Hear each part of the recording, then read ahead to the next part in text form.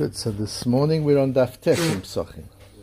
9a. Let's figure out what we could have missed on Daf Tes. So we're dealing with. We started dealing yesterday, and to a degree even the day before. We started dealing with the idea of the difference between truth and reality. That they're not the same. Reality, we know that a thing is real. Firstly, reality is about things, about objects. They're either real or they're not, and whether they're real or not depends on whether we can sense them. And if we can all sense this table, we can see it, we can touch it and feel it, we can move it, then it's real. The object is real. Does that mean that we know for absolute sure, klape emes, that this table is really here and it's not just a figment of all of our collective imaginations? We don't know that. We can't know that. So we can't know that reality is true. But it doesn't matter. For our purposes, we can use the table, we can put things on the table, because for our purposes, it's real. That's reality. Truth is not objects. Truth is relationships between objects. So truth is, emes, lies in the relationship between two people, between a person and an object, between two objects, between a person and the Ribbono Shel Olam, between the Ribbono Shel Olam and an object. That the relationships are true. So you could have two individuals who love each other. Maybe the individuals don't exist. Who knows? They might be figments of our imagination, and the philosophers have talked about that for centuries and centuries. How do we know existence even exists? They might not exist, but the love, that's real, that's true.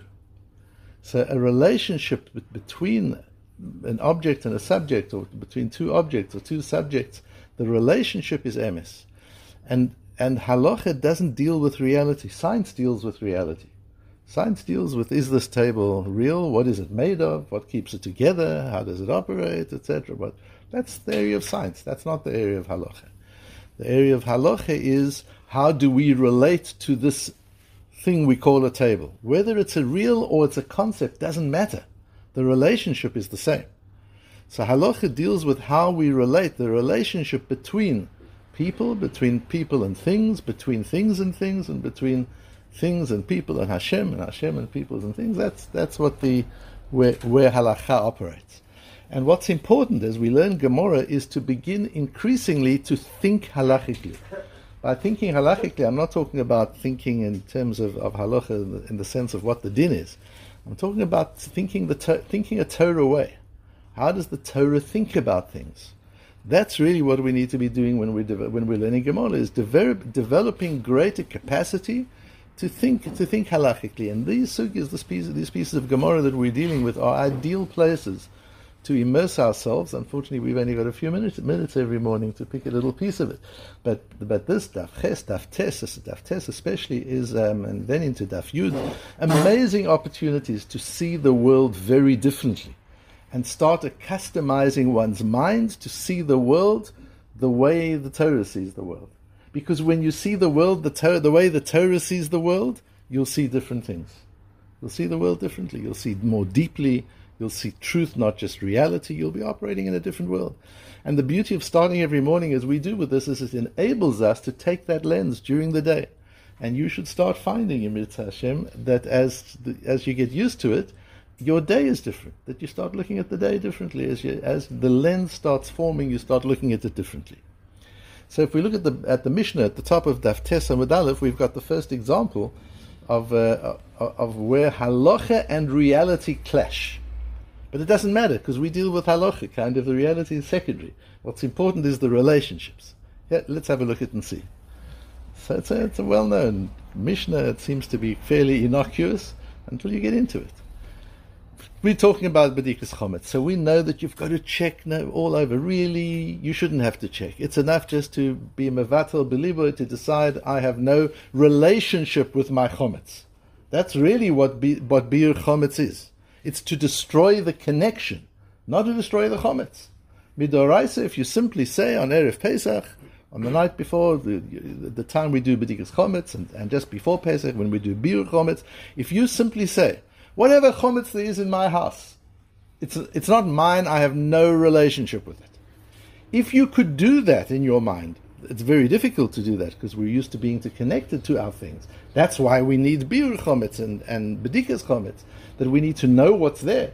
You could say such a thing, and then you find a $2,000 bottle of scotch, and you say, "Oh my goodness, I didn't mean this.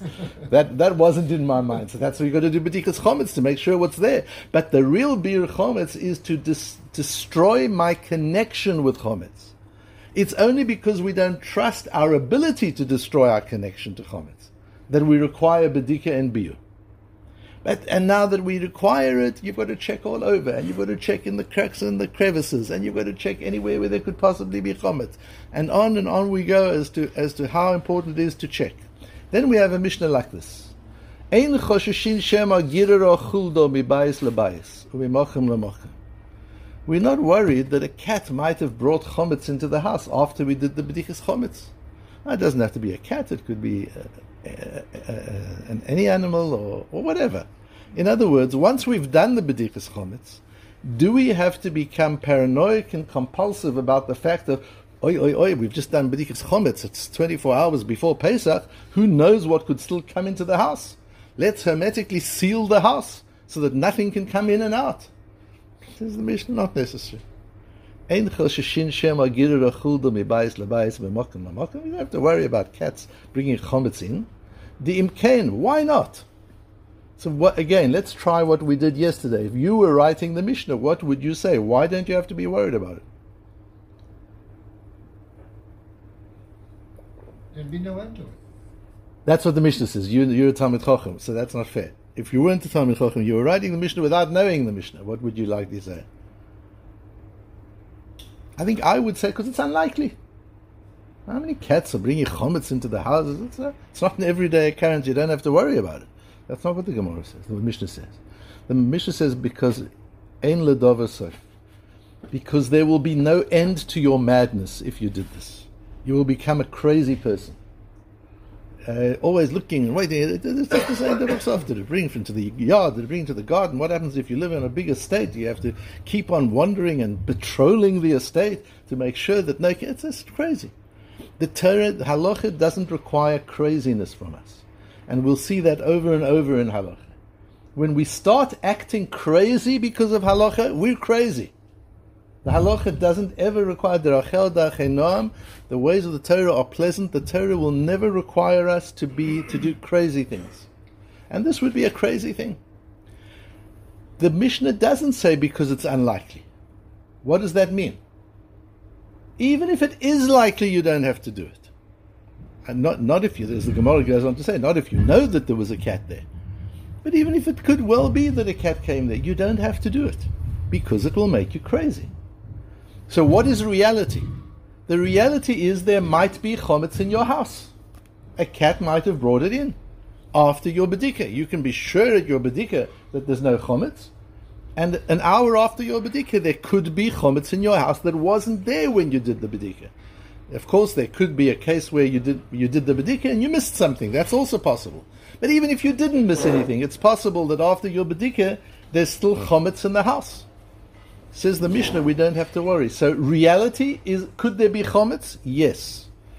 In reality, there could be a chometz. But in truth, it's not halachically chometz. It's not chometz I have to worry about. My relationship to it is not one of isur. That I have to be mevayer and find it. I have to be beidek. I have to find it. That relationship doesn't exist. The chiyuv is relationship. Obligation is relationship. Am I obligated to be beidek for the chometz? Is that the relationship I have with this house, with this chometz? No, I don't have to do that. Then the Gemara goes into a whole discussion, which we don't have time to read and translate, but many of you will have already seen that, looking at different cases where you have to worry or you don't have to worry. And one of the cases is this is to do with Tuma and Tyro, and there's a ruin, it's a place where non-Jews at that time and in that place used to live, and they used to bury if they had miscarriages, they would bury the miscarriage in the house, on the property. And that would cause problems for Kohanim who might buy the house later on.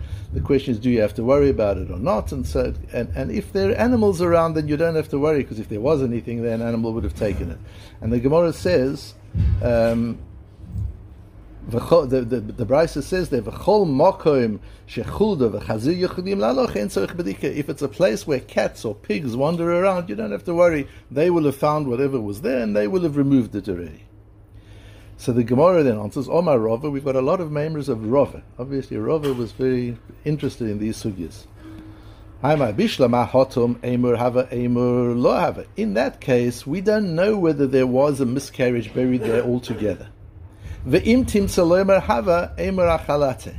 if there was a miscarriage developed there, a fetus buried there, maybe the cat has removed it already. So there's a svek, there's a double suffix.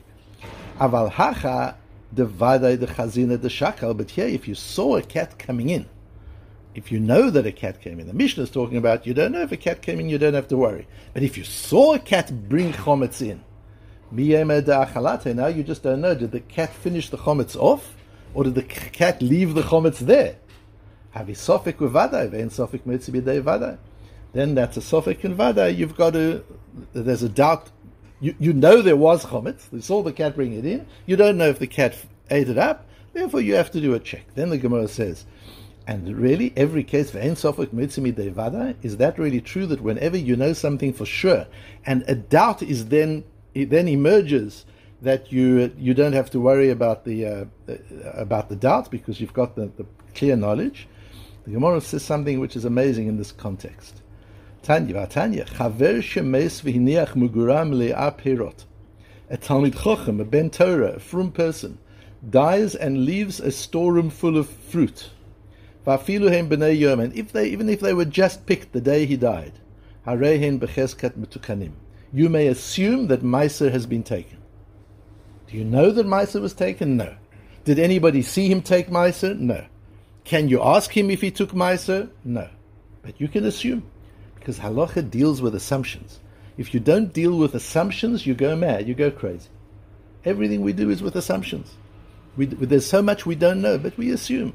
We drink milk, we don't know if it came from a cow that was not a cow that was was a treifa that was going to die within a year. We don't know that. We may assume. It's all about assumptions, chazokas. Look at this case, says the Gemara. We know for sure that at some point these fruit were tevel. That means Meiser was not taken from them, and they were not permitted to be eaten. We know that for sure. When they were picked off the tree and brought into the house, that they could not be eaten. We know that. The Sofik, lo musorim. And we're not sure whether Meiser was taken or not. So we've got a certainty they were Meiser, and maybe he took Meiser. That's a vadai. There's a certainty versus an uncertainty. That's what there is there. And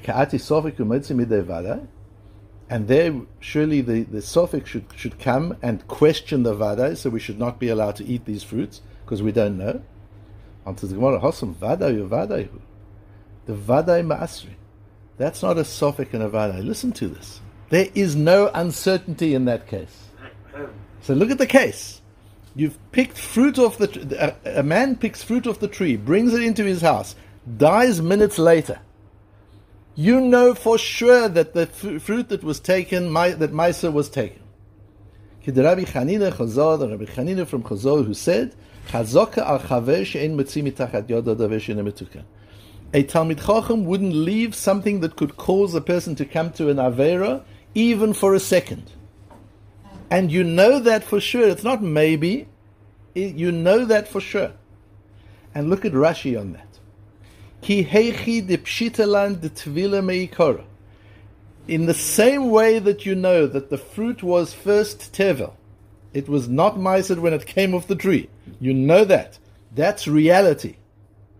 Hachinami pshitalan de asrino. That's how sure you are that a Talmid Chacham took meiser. The same level of certainty. Although one is reality and one is assumption. But it's a halachic assumption that gives you the same level of certainty as knowing something for sure. Ve'en gimgum ve'hiluch achar harof. There's no doubt, and it's not about going after the majority. This is not a statistical assumption. Elo chazoka vadai al kol hachaverim. It's an absolute certain assumption about all Talmidei Chachamim. And from there we see, and this requires a lot more discussion, that you see the power of truth of a halachic assumption. Do we know it's real? Do we know that he actually took? No, we've got no edus, we've got no evidence. But the halacha gives us an assumption that requires us to be as certain. It's a requirement. We have to be as certain that Maisa was taken as we were that it was Tevel in the beginning. When halacha makes an assumption, when we have a chazokah, we have as much certainty about that assumption as we have when we can sense something in reality. That's the nature of halachic truth. And the sugya goes on and on. We'll probably deal with one more of them tomorrow, of these cases of where our halachic assumptions create reality for us. They create truth for us, and we operate within that, because we function in two worlds. We function in a real world, which we assume is real, things around us, and we function in a halachic world, which is a world of truth. And they're not always fully aligned. And when they're not aligned, halacha tells us how to operate.